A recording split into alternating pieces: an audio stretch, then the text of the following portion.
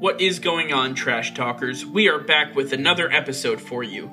This week, we start off with the state of officiating in the NFL and explain why this is a bigger problem than just one game. Then, we explain the facts in the latest cheating scandal surrounding the New England Patriots, plus a recap of a possible preview of the NFC Championship game that was a shootout between the Saints and the 49ers. After, we debate how the college football playoff is going to shake out and who will be the next Heisman Trophy winner. All that and much more coming your way right now. It's off to Leonard, defended by Simmons. Is this the dagger?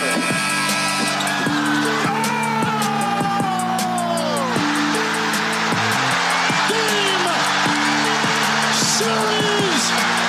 Toronto has won!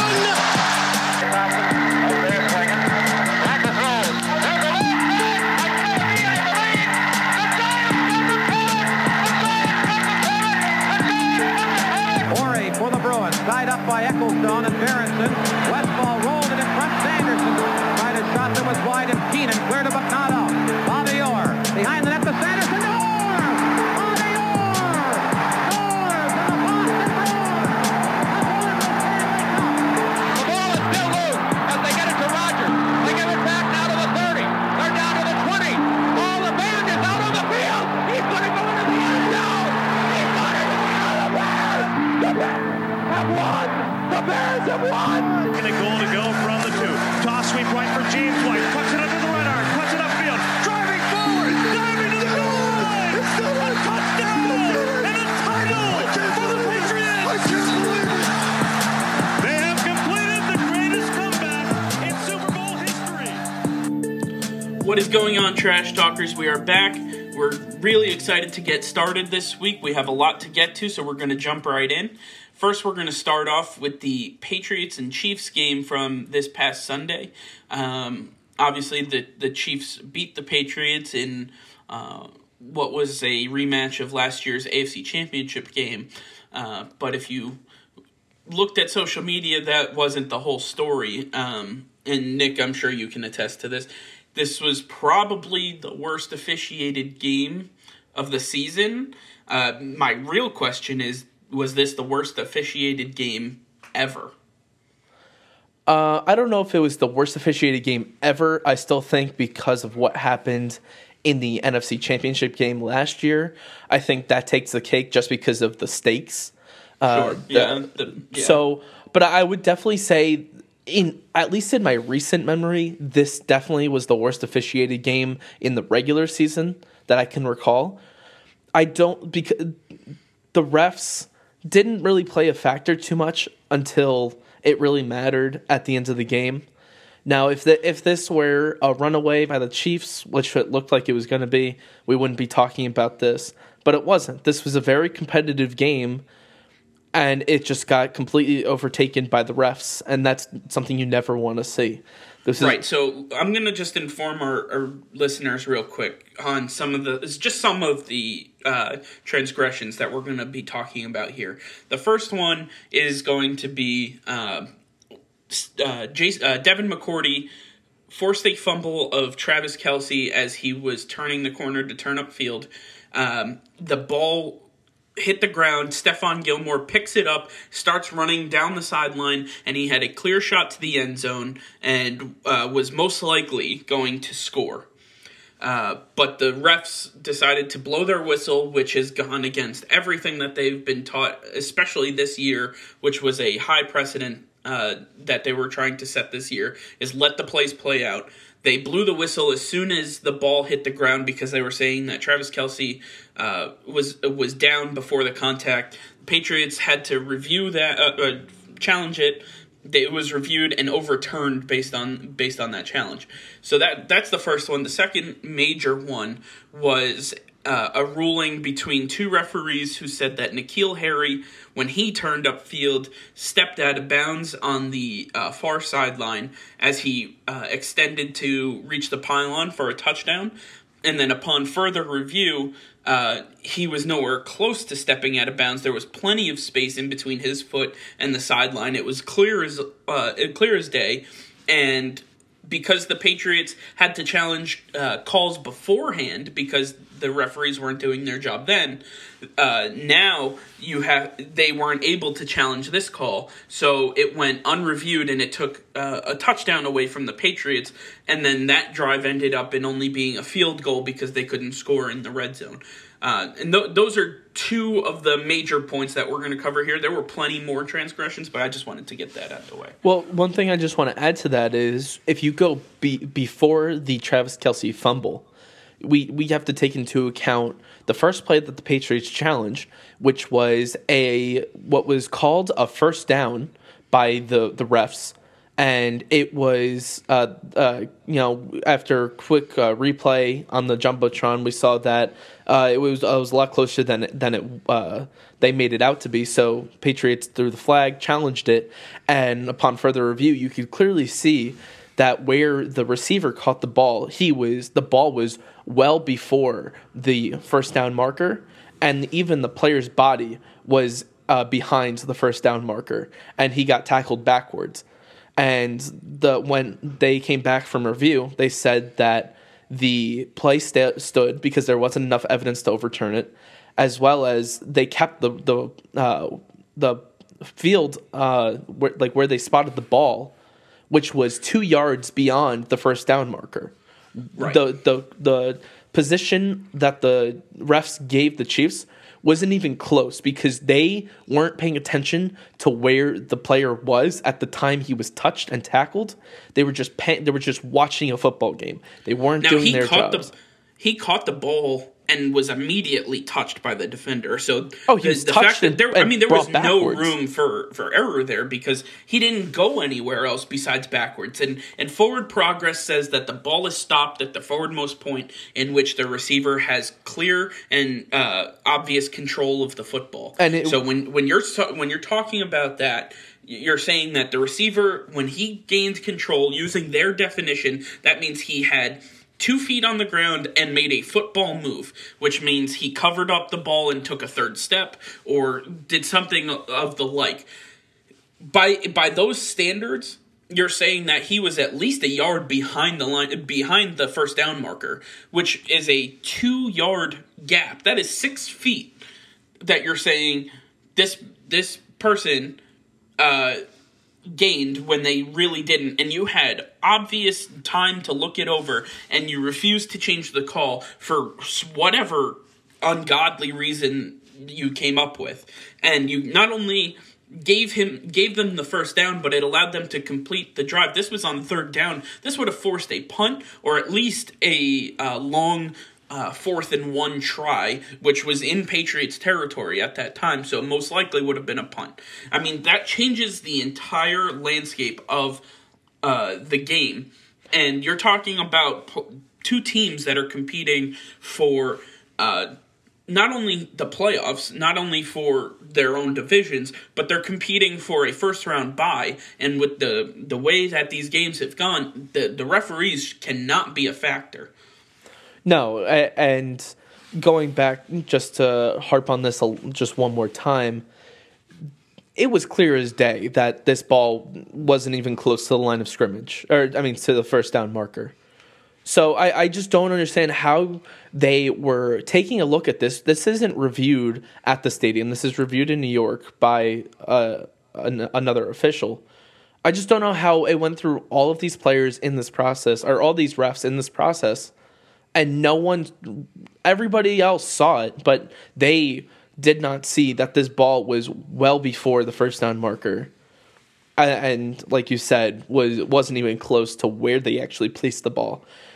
It's even worse because, and I'm just going to jump in here, it's even worse because they had, Tony and Al both said, Tony, he was talking to Gene Steratore, who was the resident official for the commentating, and he was like, "Yeah, no, this is definitely something that that should be overturned. It's clear as day. He's behind the line of scrimmage. It's gonna, they're gonna end up challenging." And it was like they just said, "Okay, it's done."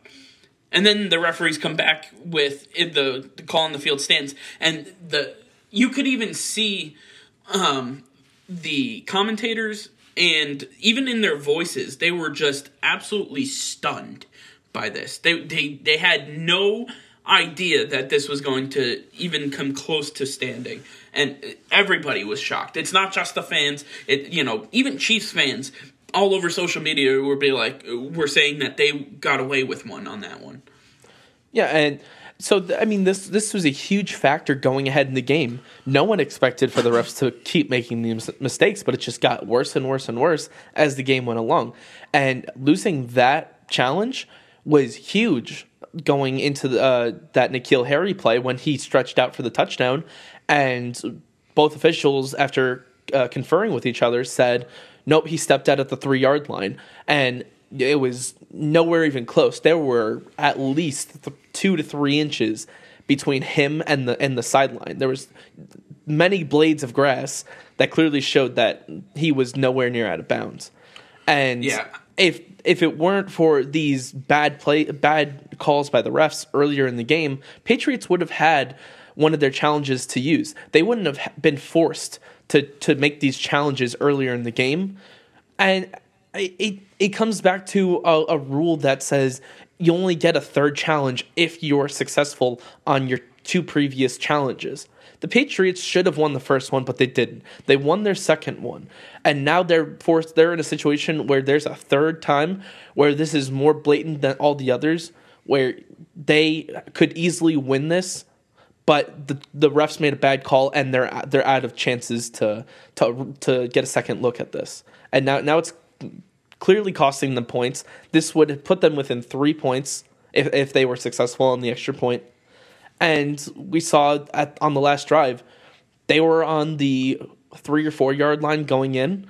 That's much shorter than any extra point is these days. So that would have been a piece of cake for the Patriots kicker, and this game would have been sent to overtime, or the Patriots might have had the lead. So, anybody can go back. If you haven't seen it, I implore you, go watch it. You're going to see exactly what we're talking about. I want to just dive in on the officiating as a whole here. We've talked about this in the past, and I'm not one who necessarily likes officials, especially in my playing days back in high school and before. I got into plenty of arguments with officials, but never in my entire life have I seen worse officiating than I've seen this year in the NFL. From what I have been able to witness is the worst officiating jobs I have absolutely ever seen in any sport. This is worse than Tim Donaghy, who was fixing games for the mob, okay? This was absolutely and unequivocally one of the worst instances I've ever seen. And you're talking, like I said before, you're talking about 2 teams that are on the verge of trying to contend for a first-round bye. This isn't just like any officiating crew. This is Jerome Boger, who is most likely the most tenured official out there these days. And his crew just completely lost it this week. They were disgustingly terrible. I will say it until I'm blue in the face. Al Riveron is the worst thing that has ever happened to the National Football League. Not only does he need to be fired immediately, but he should be forced to give back money to all those fans that had to witness that football game. Everything that he has done has made the league worse.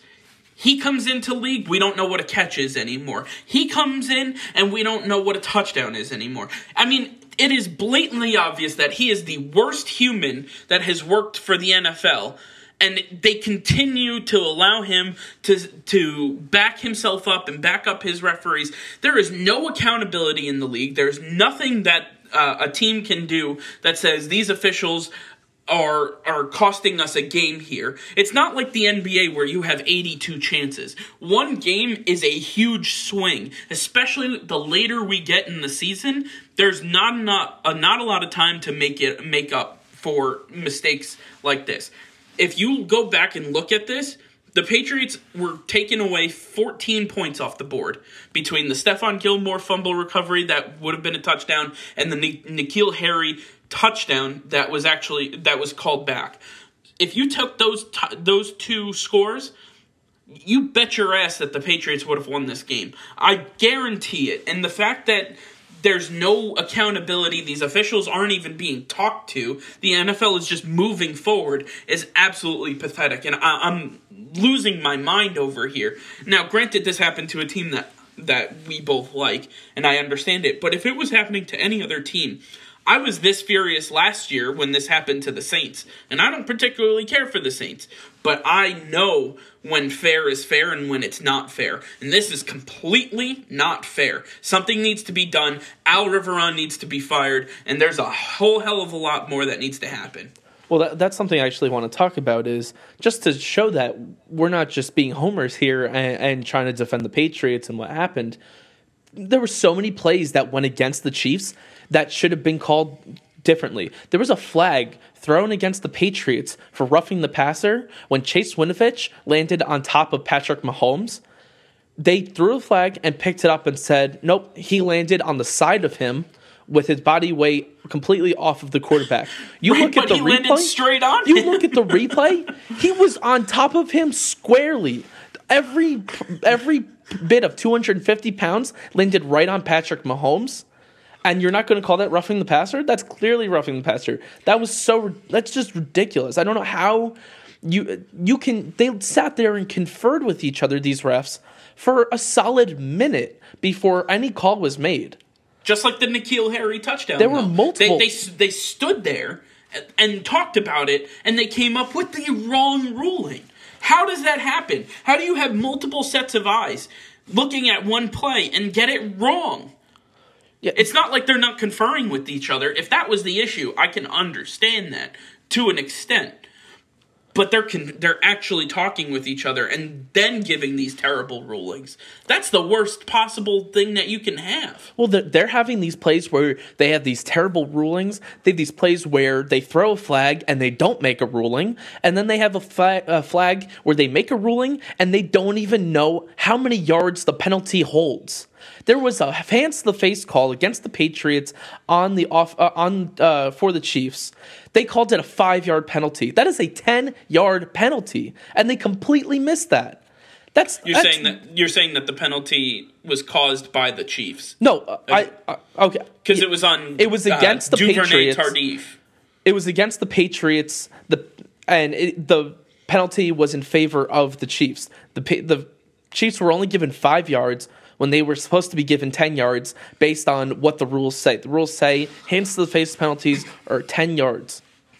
Right. No, I agree. And it's not even like they don't know that, because they called it earlier in the game the other way. When Dietrich Wise did it to Eric Fisher, they called it a 10-yard penalty and an automatic first down against the Patriots, which is the correct call. It was blatant and obvious. They called it right. How do you get it wrong later in the game? It doesn't make sense. It doesn't make sense. This officiating crew needs to be torn to shreds. They all need to be fired. Jerome Boger needs to take a step down. Maybe he's not a crew chief anymore because he has completely lost it. This crew is deplorable at best. They all need to lose their jobs. It goes beyond this crew, Mike. It goes way beyond this crew. The entire NFL refs, every crew needs to be reset entirely. Bring in refs from college. Bring in more replacement refs. They did a better job when they had to fill in a few years ago. Honestly, though, the replacement refs were so much better than what we're witnessing now. I've heard from different people that said there's at least one of these games every week, but because they're not on the stage that this Patriots game was, we don't see it. And that's just ridiculous. Just because it might be two teams that are, in the back half of the league doesn't mean that these things should happen. They shouldn't happen at all. These are costing people games. They are, just costing people jobs. They're costing people contracts. They're costing people playoff seeding. They're costing people games. I mean, there's so many adverse effects that we don't necessarily have the time to get into. But the fact of the matter is that I understand human error is a thing. You get a bad call. It's going to happen every so often. You know what? It sucks when it happens to you, but it's going to happen. when it happens consistently and it's taking points off the board, especially in one game, that's when it is absolutely unacceptable, and people need to answer for that. And I implore the league to actually develop a program in which these officials are held accountable, because at least in the NBA, a team can protest the game based on some of the things that are happening. Even in baseball, they have this. You can protest the game and say, from this point on, the rest of the game may not matter because we're protesting this point and saying we want this challenged from the league office standpoint and possibly able to replay it, which happened in the NBA, I believe in 2007, if I'm not mistaken. So there is a precedent out there for major American sports. I think there needs to be something that is drastically changed with the NFL in their officiating right now. Absolutely. And this is something that's been going on for years now. I know that you had mentioned earlier that the NFL is going to be doing an investigation or just a deep dive into from the top down in all the referee association of what's going on, how they handle situations, and I hope the NFL actually comes away with something. I hope they force changes, and they just need to stop trying to make all these referees feel like they're special and that they are worthy of everything that they've accomplished. They're clearly not, and it's time for change to be made. I agree. I believe that we could go on for hours on this topic. I'm just going to end it here because, I implore our listeners to go back, watch these different calls and non-calls. There's plenty of videos out there, especially on YouTube, that have documented exactly what happened. And I want you to let us know what you think about this. I want you to comment, reach out to us. Let us know what you think, if you think we're overreacting or what the case is. But I want to hear what you guys have to say. With that being said, we're going to talk about an overreaction for sure right now, and that is the latest accusation against the New England Patriots of cheating. So, if you haven't heard, Zach Taylor was asked post-game from the Bengals-Browns game. Zach Taylor, being the head coach of the Bengals, was asked by their radio announcer if he was aware that the Patriots had a camera crew in the Browns press box, and he said that he was aware, that the NFL was investigating, and that he was not able to comment further because they were looking into the matter, which then set a firestorm ablaze on the New England Patriots name. They were accused of cheating, accused of doing Spygate 2.0 all over again, and the facts are out there. We'll get into it, but I just want to get, Nick, your thoughts on exactly what's been transpiring over the last 48 hours. I've really tried my best to kind of stay away from this, but it's found me, and it's really starting to bother me that everybody is just trusting what the sports media has to say, taking everything they say as fact, and not doing their own research. Everybody needs to actually read into what was going on. And I know there's not a lot of Patriots fans, or even if you're a Patriots fan, you may not even watch the docuseries that go on YouTube that the Patriots host. And this was all part of their Do Your Job series, where they follow people in the Patriots organization that are behind the scenes that you don't see. They just came out with the athletic trainers a week ago. They've done the kitchen staff, all the nutritionists, the physical trainers. Like everybody behind the scenes that goes into making this team possible, they try to do an individual small documentary on. And so this one was all about the advanced scouting, which is a scout that goes to your upcoming opponent to see what they're all about and to just do some scouting on them. That's exactly what it is. It's that simple. And so they always like to get them doing their job in action to show you what a day in the life of that person is. And so the crew, which was a third-party crew, followed this advanced scout to the Bengals game in Cleveland.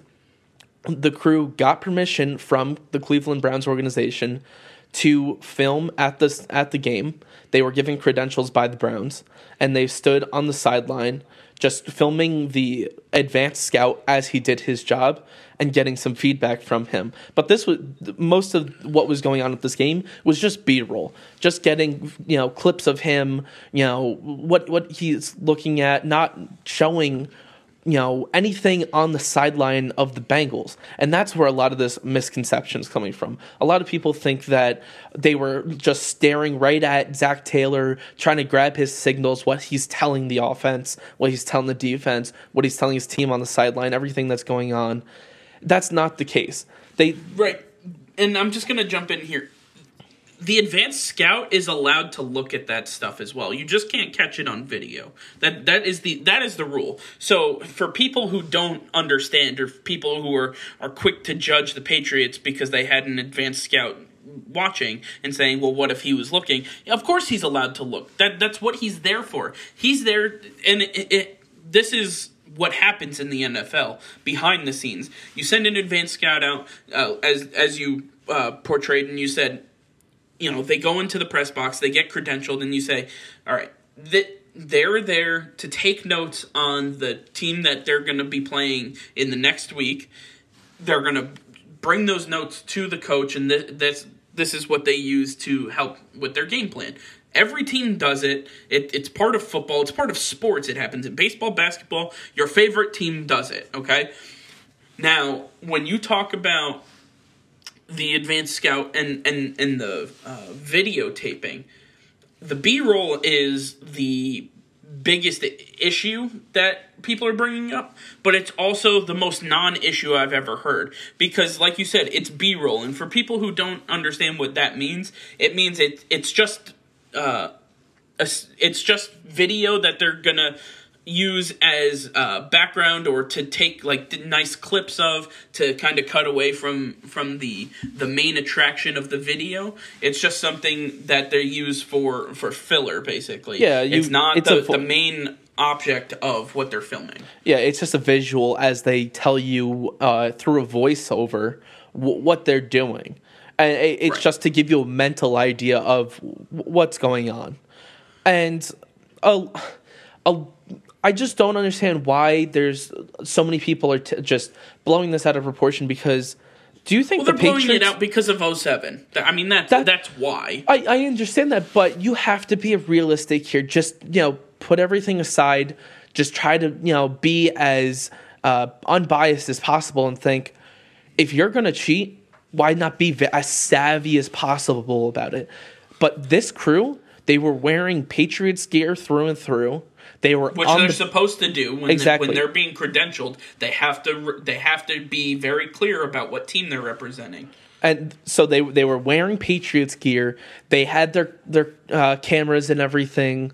They were wearing their credentials. They were on the Bengals sideline, and then they got approached by a security officer from the Bengals organization, who asked what they were doing. They told them exactly what they were doing. The guy brought it up to the higher ups in the organization, and the camera guy was like, "Hey, if this is going to be an issue, we can just do this another time. We'll get rid of the footage. We'll we're sorry that no one told you that this was going to happen. We had cleared it with the Browns. We thought you guys knew." That's not only that, but this is a third-party company. They're not employees of Kraft Productions. They're not employees of the Patriots. They are a third-party company that was hired to do this for a YouTube series. This doesn't go to Coach Belichick. The only thing that goes to the coaches is what the advanced scout takes down as his notes. No video gets sent to him. None of it. So for people to blow this out of proportion is just preposterous to me. Yeah, and the Patriots, they didn't admit guilt. They admitted to the miscommunication that went on between the league and the Bengals. They apologized for not letting all parties know what was going on. They had mentioned to the Browns, hey, this is what we want to do. Can we get some credentials? They said absolutely. But no one from they didn't want any blame being put on the Browns, so they absorbed it. So they took ownership of that. There's no reason that the Patriots are cheating or reason that they would cheat on a team that's 1-12, a team that they face once every 4 years. It just doesn't make any sense. And yeah, I've heard people say, well, Marvin Jones was there for 12 seasons and he was a terrible coach. So why isn't Zach Taylor going to be there for another 11 years after this? Well, you can say that and that might be true, but at most you're going to see them 4 times in the next 12 years or 3 times in the next 12 years. And they're and you're going up against or Bill Belichick's the head coach right now. He's not going to be there, for the next 12 years. It's just none of this makes sense going around. Bill Belichick is way too smart for this. Robert Kraft is way too smart for this. They're not going to do this again. They've gone through it in 2007. They're not going to do it again. They're exactly. Especially not going to do it again blatantly. As you said, they're not going to just wear Patriots sweatshirts and pants and everything like that, have credentials, and do it with the Browns also watching. That's the other thing, is they're not just doing their own thing. They're in the Browns press box. The Browns can see what they're doing. So if there was anything nefarious going on, you don't think that the Cleveland Browns might have said something? Because I do. They would have been like, well, wait a minute, they beat us. Why are they doing this now? They could have been the whistleblower then, but that's not the case. I just want to wrap this up because I think we're going to be beating a dead horse if we continue further. As of a half hour ago, Ian Rappaport tweeted that Robert Kraft walked out of a meeting with Commissioner Goodell. They're at the owners' meetings in Dallas right now. And the only comment he gave to reporters was, you know everything you should know right now. And that's the only thing he said. He didn't stop and talk to them. That was what he said as he was walking by. The video was turned over immediately. The Patriots told the third-party company to give them absolutely everything that the NFL wants, including all footage, cooperate in questions, anything that they want, you help them out with. That's it. And we haven't heard a single thing from the league since then. If we had, it probably would have been that there's nothing there, but they're waiting to see. They're trying to see if there is something there. They're exercising everything, crossing their T's, dotting their I's. There's nothing there. They're conjuring something up because they believe that the Patriots are this nefarious organization, that they are the worst people, and that they must have cheated because they have 6 Super Bowls in the last 19 years. I mean, that's essentially what everybody's going after. They want to tear down the greatest dynasty in recent history. And, as of right now, there's nothing to grab onto. You're grabbing at straws if you truly believe any of this nonsense. Yeah, and this will all play out in the next few weeks. There's going to be a lot more details that come out. Trust what comes from the NFL. I think that's the only reliable source that anybody can really trust right now.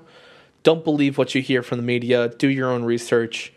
That's the only way you're going to really understand the facts of the story and not hear from the biased sports media.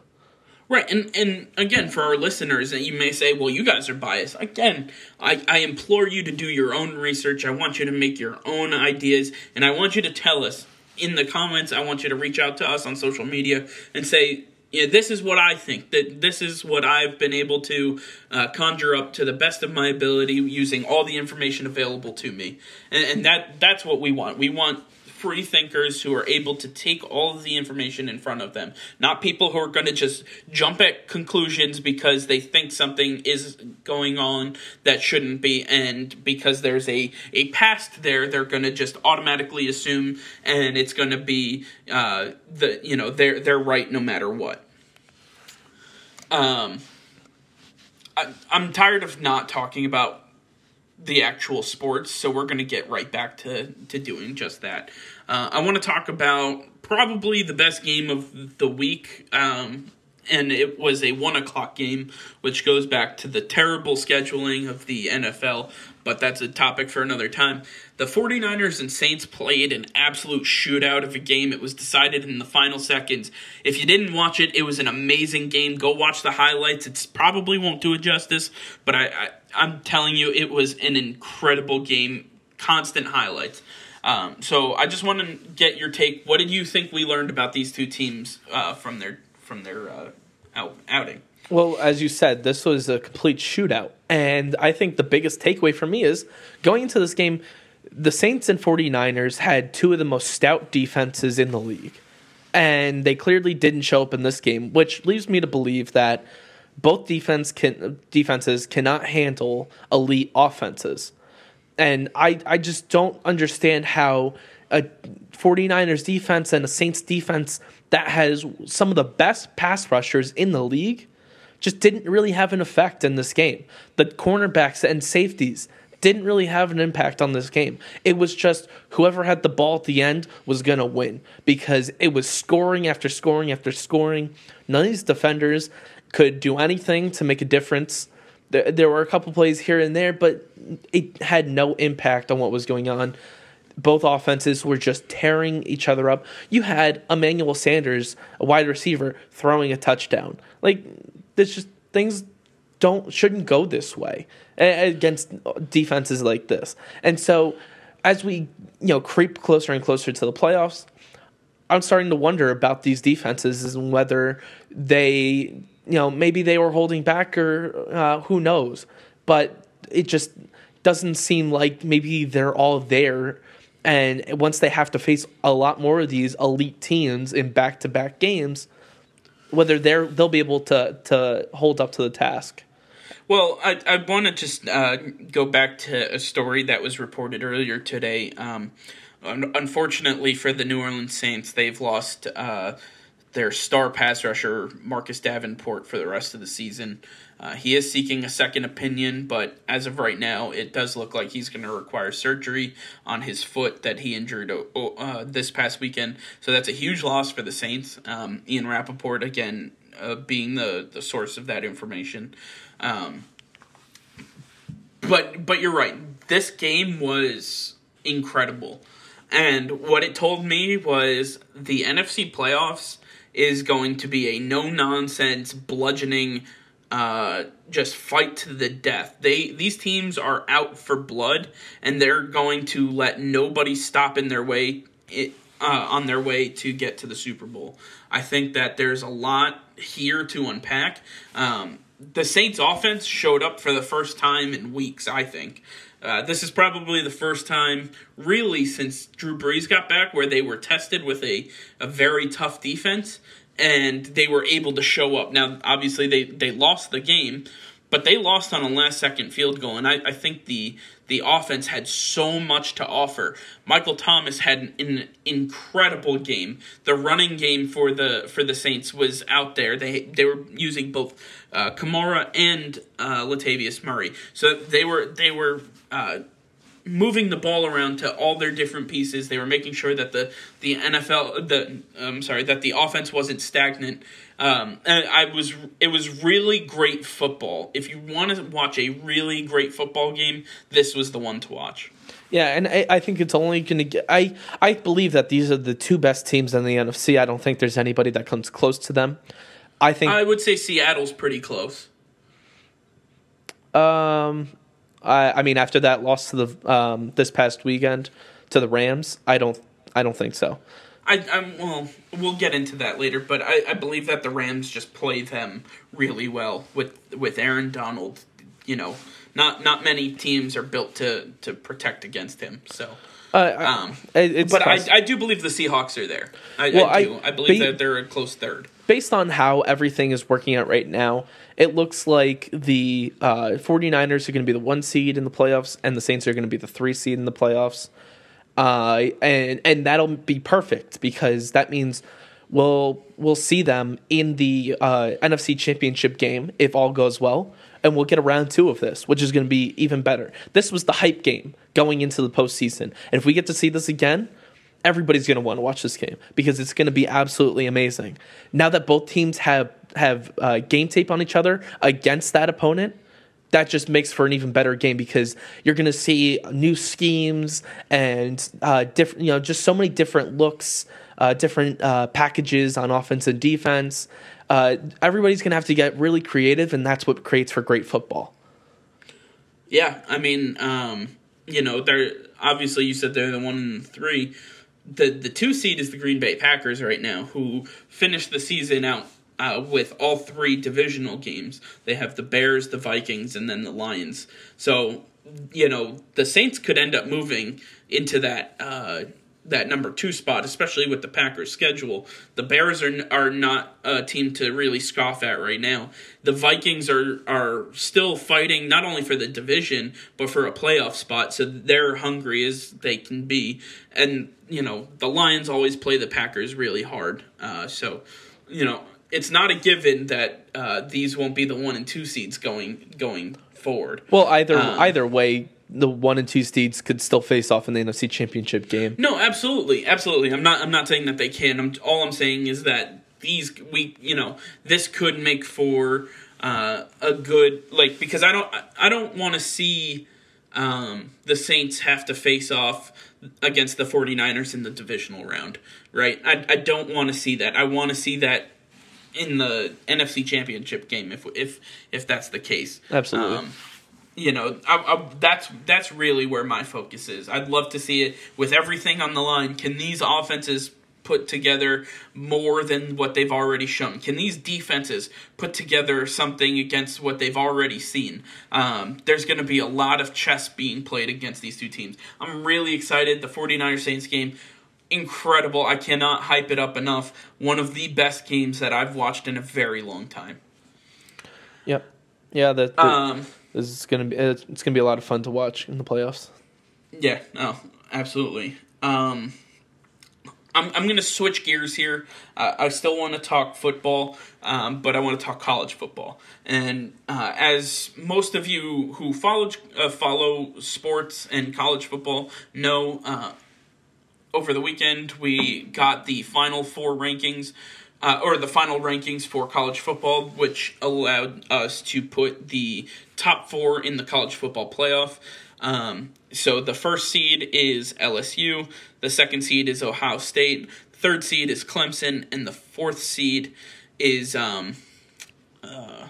Oklahoma. Oklahoma, thank you. I saw Jalen Hurts, and I was like, I couldn't figure it out. So those are the 4. So you're going to see Clemson and Ohio State and LSU versus Oklahoma. Those are going to be the 2 matchups that we see, and then the winners will face off for the college football championship. I just want to see who you believe is going to make it out of the first round, and then who you think is going to win the championship. Well, I believe that it's Ohio State against Oklahoma. Ohio State's going to take this one easy. And then Ohio State's against Clemson, aren't they? No, it's the 1 and 4. Oh, I believe. I'm sorry. Then I thought LSU was the 1. LSU's the 2. Okay, my apologies. And then LSU is home against Clemson, and that one's going to be a lot more fun than the Ohio State-Oklahoma game. But I'm going to give that to the home team. I think LSU's just riding this wave right now, and I don't think there's much going to stop them. It's going to be very hard to get in their way. Now, moving on to the national championship game, it's LSU against Ohio State, and I think Ohio State takes this pretty easy, and because of 2 people. Justin Fields and Chase Young. You have Justin Fields, one of the best young quarterbacks in college football right now. He had a 40 touchdown to 1 interception ratio this past season. So he's not turning the ball over at all. But on the other side of the ball, you have Chase Young, who just forces every turnover possible and sacks everything in sight. It's just incredible what this guy can do, and he's a potential number 1 draft pick going to the NFL. This tandem you have two of the best on each side of the ball, both Heisman finalists this year. I just don't think that there's anybody out there that is as dynamic as Ohio State right now, and I think that they are the best team in college right now. I think that they are going to run away with this national championship. So it's tough for me because I think that there's a lot of great football players, but I really only think that there's one great football team in here. So when I'm looking at this, I'm looking at LSU Clemson first. As good as Trevor Lawrence is, I don't think he's seen anything close to what LSU is going to give him. If you look at the games that they've played this year, the matchups have been the equivalent of junior college football teams. I mean, they really haven't played anybody spectacular. So, you can say that they beat Alabama last year, and that's great and all, but they had a lot of different games that led up to that, especially for Trevor Lawrence. You can't just all of a sudden go from playing, a 3-star to or a 2-star to a 5-star. Once you do that, everybody has a plan until they get punched in the mouth, and then everything goes out the window. So for that matchup, I'm going to take LSU. And then when you're moving on to the other matchup, I'm looking at Ohio State, and I'm looking at Oklahoma. As much as I love Jalen Hurts and everything that he's been able to accomplish after leaving Alabama, I think Ohio State, is going to be an absolute bludgeoning for them. What they're going to do is they're going to put pressure on Jalen Hurts to move and make quick decisions and make him make decisions outside of the pocket. He can use his feet to get first downs, but he is more like and I don't like this analogy, but he's more like a Patrick Mahomes, where he wants to stay behind the line of scrimmage and he wants to make a throw. He doesn't want to use his legs to get the first downs. That's not what he wants to do for his own type of player. And I think that Chase Young is going to absolutely demolish that offensive line. All I can see is Chase Young having a 3 to 4 sack game. He already set the school record for a single season with 16.5 this year. Adding another 3 or 4 in the next against Oklahoma is definitely something I see. And then you talked about Justin Fields. I think he's an incredible talent. I think he's going to be, he's in the Heisman finalists this year. I don't think he's going to get it, but I think that he'll be in the running next year when he has a real shot at contending for it. So I'm going to take Ohio State and LSU, and from there I'm going to go with LSU. I think LSU is going to beat Ohio State. As much as I love Chase Young, I think Joe Burrow knows the plays that need to be made. He can make them with his feet. He can make them with his arm. He's got incredible talent all around him, both at receiver and at running back. They are a very tough team to tackle. And I just believe that LSU has more weapons than can be defended from Ohio State. So with that being said, I think LSU is going to be our national champion this year. Yeah, I mean, it's quite possible, but I just think that Ohio State has too much going for him right now. Justin Fields, like I said, 40 touchdowns to 1 interception, 10 rushing touchdowns. He honestly, to me, looks like the next Deshaun Watson. He has the same play style, 6'3", 225, same body size. That's a tough person to take down. He's gonna shift in the pocket, move out. He'll go through 1-2 reads, then take off running. He has clearly the ability. He doesn't. Yeah, but we saw what LSU was able to do. We saw what LSU was able to do against a team like Alabama. Now, this isn't the best team that they put out there, but they're known, scrubs. They have a solid O-line. They were able to get constant pressure on Tua. And if you've seen their games, LSU is consistently putting pressure without having to blitz. I don't think Justin Fields is in a position where he's going to be able to make enough plays to get them over the hump against LSU. Right, but because LSU, I don't see... LSU hasn't faced Ohio State. This is a different team than Alabama. This is unlike any other team that they have faced this season. There's just nobody like Ohio State right now. They're too dominant on both sides of the ball for anybody to stop.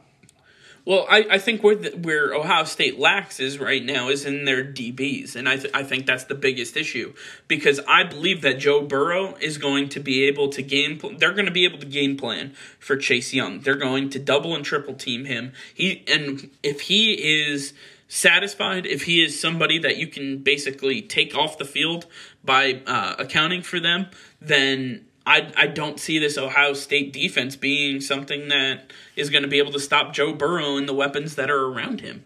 Their running game is way too strong. We've seen, pro-level linebackers who have a tough time wrapping this guy up. Joe Burrow right now is clearly the best player, in my opinion, in college football. And I just think that when it comes to showcasing that talent, there is no bigger stage than the national championship game, and I think that he's going to rise to the occasion. Well, like I said, Justin Fields reminds me of a young Deshaun Watson, and we saw what Deshaun Watson did at Clemson. He rose to the occasion. He beat the almighty Alabama Crimson Tide. I see the same thing inside Justin Fields, and I think he has what it'll take to get the job done. That's fine, but just because you look like somebody doesn't mean you are that person. It's different mindsets, it's different skill sets. They may look the same and they may play similar, but they are not the same exact person. Okay, so, but even so, he's so risk adverse. I just don't think that he's going to just fall apart in the last game. Even if it's on the grandest stage, he's not going to fall apart and start throwing 2-3 interceptions in the national championship. He doesn't even have to turn the ball over. He may not be able to complete passes. That LSU defense is something to write home about. But he doesn't need to complete passes. He has his legs to use to help him. He has a running game. He has a solid offensive line. No one. You said Joe Burrow hasn't seen a team like Ohio State. Well, I'll tell you what. Ohio State hasn't seen a team like LSU either. They are in it for the long haul, and they are built to win. There is not a more complete team in college football than LSU right now. I don't know about that, because Alabama I think had a very strong chance at beating them. Alabama beat themselves in that game. If it weren't for so terrible penalties at the end of the first half in that game that resulted in a touchdown that brought it closer, and just a huge surge by the offense in the second half to take the lead, Alabama would have had that win. LSU would probably have been knocked out. I just don't think that they faced up against that Alabama team and almost lost. That Alabama team lost to Auburn a few weeks later. And without Tua, though. You're talking about a team with Tua Tagovailoa at quarterback versus a team that didn't have him. So you can't talk about the Auburn game without making that distinction. But they still have a backup quarterback who's more than capable of being able to get the job done with the weapons. Not against the top-tier talent like Auburn. They're still a top 25 team in college football. He wasn't starting for a reason. He wasn't even competing for a starting job for a reason. He was going to be the third-string quarterback if Jalen Hurts didn't leave and go to Oklahoma. Any Alabama team coached by Nick Saban is going to be capable of beating an Auburn team. Any Auburn team. That's not true. That is not true. Sometimes you just don't have the requisite talent to actually get it done. And we're seeing that in different areas throughout football.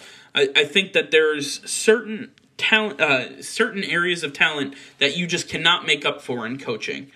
And one of them is the quarterback position. I don't think that bringing up Alabama's backup quarterback and comparing him to Joe Burrow is something that you can really rest your prediction on. Well, I think that Alabama almost beat LSU, and that LSU is going to clearly lose to Ohio State in the national championship. Well, I disagree with you, and I think that, you know what, right now I want to put a case of Diet Coke on it for you. So we both drink it. I think it's lovely. I implore other people to drink it if you want. But let's put a case on it right now. Okay. If they match up in the national championship game, that we're putting a case on it. Deal. All right, you heard it here first. So, we're just, you and I are very different on our stances right now. We're not gonna come together on this. So I think this is the most likely solution. No, we evaluate bet. talent differently, and clearly you're wrong in this situation. Oh, that's cool. Another thing that you're probably going to be wrong about, we'll see, is the Heisman prediction. So the finalists have been named. We have Joe Burrow, who I've talked about in length, Justin Fields, Jalen Hurts, and Chase Young. So for the first time ever, two players from the same school are finalists for the Heisman Trophy. So I want to get your thoughts on who you believe is going to win the Heisman Trophy this year. I think it's pretty incredible that Chase Young made it into this conversation, and he's now there as a finalist going to New York this weekend. Especially because he missed 2 games because of eligibility rule issues. Violations. Yeah, right. It's as hard for a defender to win the MVP in the NFL as it is for a defender or a defenseman in college to be named as a finalist for the Heisman Trophy, yet alone win it. That's why I just think that as much as Chase Young has done, as dominant as he's been, I don't think he's going to be chosen to win this Heisman. They're going to be focusing on this quarterback talent that they have to choose from. And when you look at Joe Burrow, Justin Fields, and Jalen Hurts, we look at Jalen Hurts. He's come a long way from Alabama. He's had an amazing season. He's done a lot. He's brought this Oklahoma team probably farther than people thought he would have been able to. His numbers have been exceptional, but I don't think it'll be enough. I think that the other finalists here have done a little bit more than he has, and I'm gonna move forward with Jalen Fields. He, like I've said before, he had Justin Fields. Thank you. Like I said, he had 40 touchdowns and 1 interception, but he only had 26. He had under 2,600 passing yards. He had a solid QBR. I think it was just over a 90 QBR, like roughly a 91 QBR. Those are solid stats. But then when you look at Joe Burrow, 4,700 passing yards. That's number 2 in college. He had, I believe it was 46 or 47 touchdowns to 7 interceptions. It was 48-6. Thank you. So, and then he had a QBR of a 93, almost a 94. These are some of the top numbers in each of these categories for any quarterback in college. And I just think what he did as a senior compared to Justin Fields, who's a sophomore, I think they're gonna take into account all of that because Justin Fields has more years of eligibility for the Heisman. I think Joe Burrow has done so much. He's brought this LSU team so much farther than anybody could have imagined. He's done an amazing job. He's clearly shown that he is going to be an amazing quarterback for years to come. And I think he's more than deserving of winning this Heisman Trophy this year. Yeah, you laid it out well. Chase Young, 16.5 sacks, 6 forced fumbles. and Jalen Hurts, 3,600 yards, 32 touchdowns, 7 interceptions. Those two players are going into the draft. So this is their final year of eligibility. I think what sets Joe Burrow and Justin Fields apart is that Joe Burrow has almost 2,000 more passing yards, 8 more touchdowns, but there is 5 more interceptions. Plus, you add on the fact that this is his junior year, his last year of eligibility. I think that the committee would be stupid and naive to choose anybody but Joe Burrow.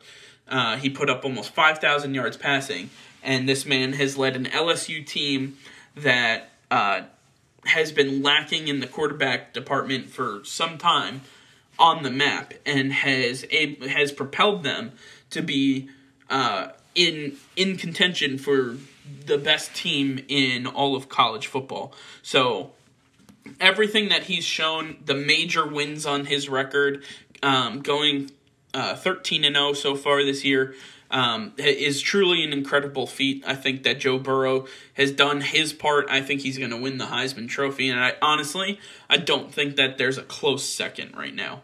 I really don't. I don't think Chase Young is truly being considered, and I don't think Jalen Hurts nor Justin Fields even come close, statistically speaking, and with the wins that LSU has.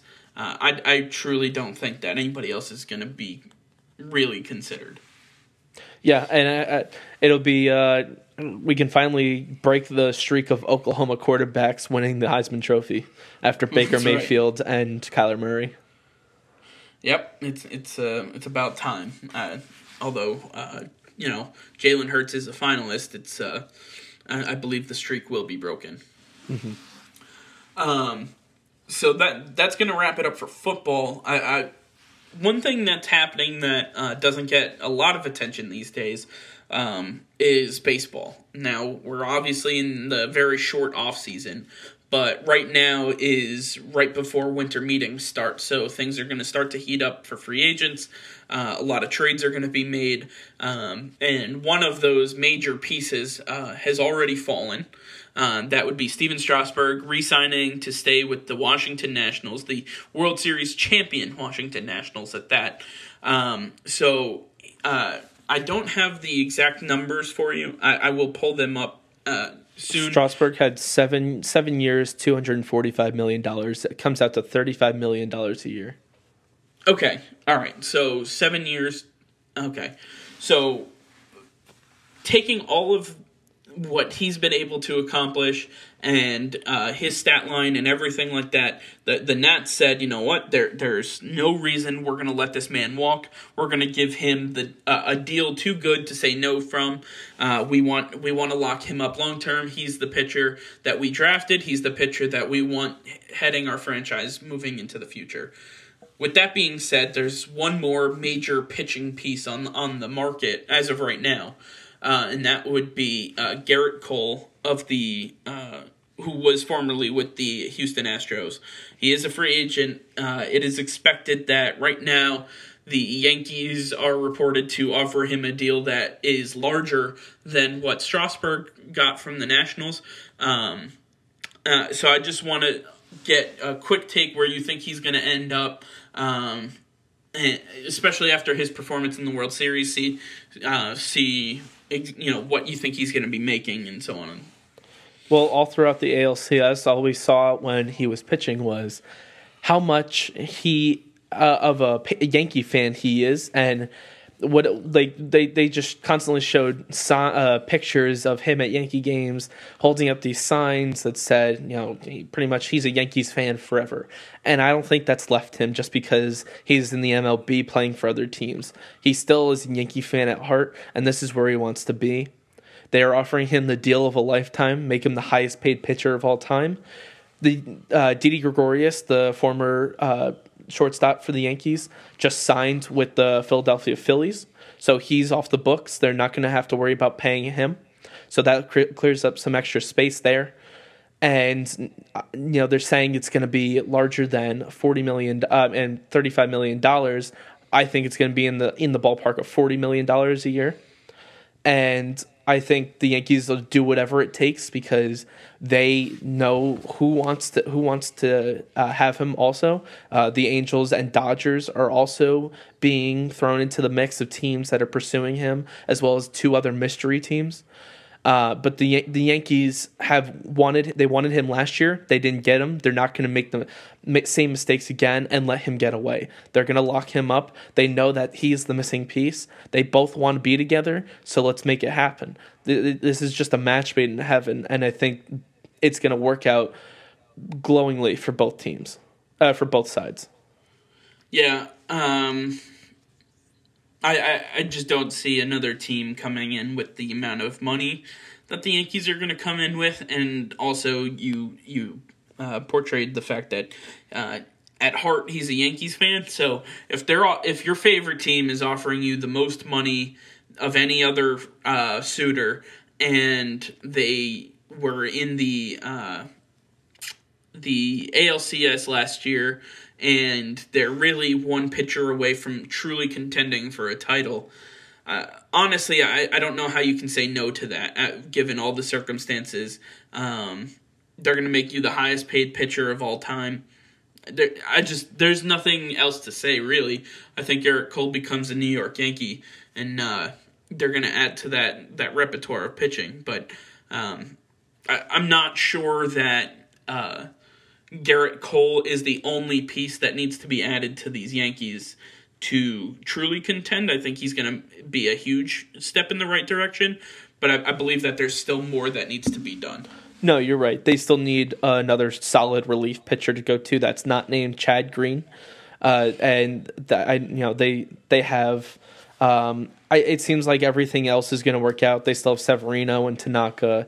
If they add Garrett Cole to that, and possibly if they get Germain back next year, I think that will be a very solid pitching rotation that they will have to go along with the bats that this team has. And yes, they have to now find a new shortstop to replace Didi Gregorius. But we've seen what the Yankees have been able to do in the previous off seasons, getting players that people overlooked because they were getting older and they weren't playing up to par, or they just weren't names yet, and people were also looking over them for that reason. And they've been able to bring them into their system and make it work. And now that the Larry Rothschild, the Yankees pitching coach, is now gone, they're bringing in a brand new pitching coach. They're going to get somebody that works for all these pitchers, somebody that's going to help them improve and be better than they've ever been. And so I think the Yankees they'll make the necessary moves. They know that their window is pretty much closing because they're not going to be able to pay everybody in the future. And so they only have a couple more years to make this thing work. So they're going to go all in now, so they can get something out of this. Yeah, I don't really have too much else to add to that. I just, the rich get richer, I guess. We'll see. We'll see where the Astros stand after A, the investigation, and B, after free agency. I don't know if it's a deterrent for free agents with this pending investigation. Because at the beginning I said I think Garrett Cole stays, and then with the investigation, I think that a postseason ban is not out of the question. And if you're asking, what are we talking about as far as the investigation is concerned, please go back to our previous episodes where we've talked about it in droves. Essentially, I don't see free agents wanting to go to Houston anymore. So I think that really only leaves the New York Yankees and possibly the Los Angeles Dodgers for Garrett Cole. But I don't think they have the money for him. And that's what I'm saying. I don't think they really or even want him. Not that they don't want him. They want to make the Yankees pay more. That's really what it is. Right. So they're going to offer him exactly, just enough to keep the price high for the Yankees. And the Yankees are willing to pay for it because if you look at their roster, the way it's built right now, they're not paying Judge. They're not paying Gary Sanchez. They're not paying Greg Bird. They're not paying any of these young guys just yet. So this is the time for them to go all in. Yeah, they might even unload Giancarlo Stanton too, which take a lot off the books. That'll help a lot. Yeah, I agree.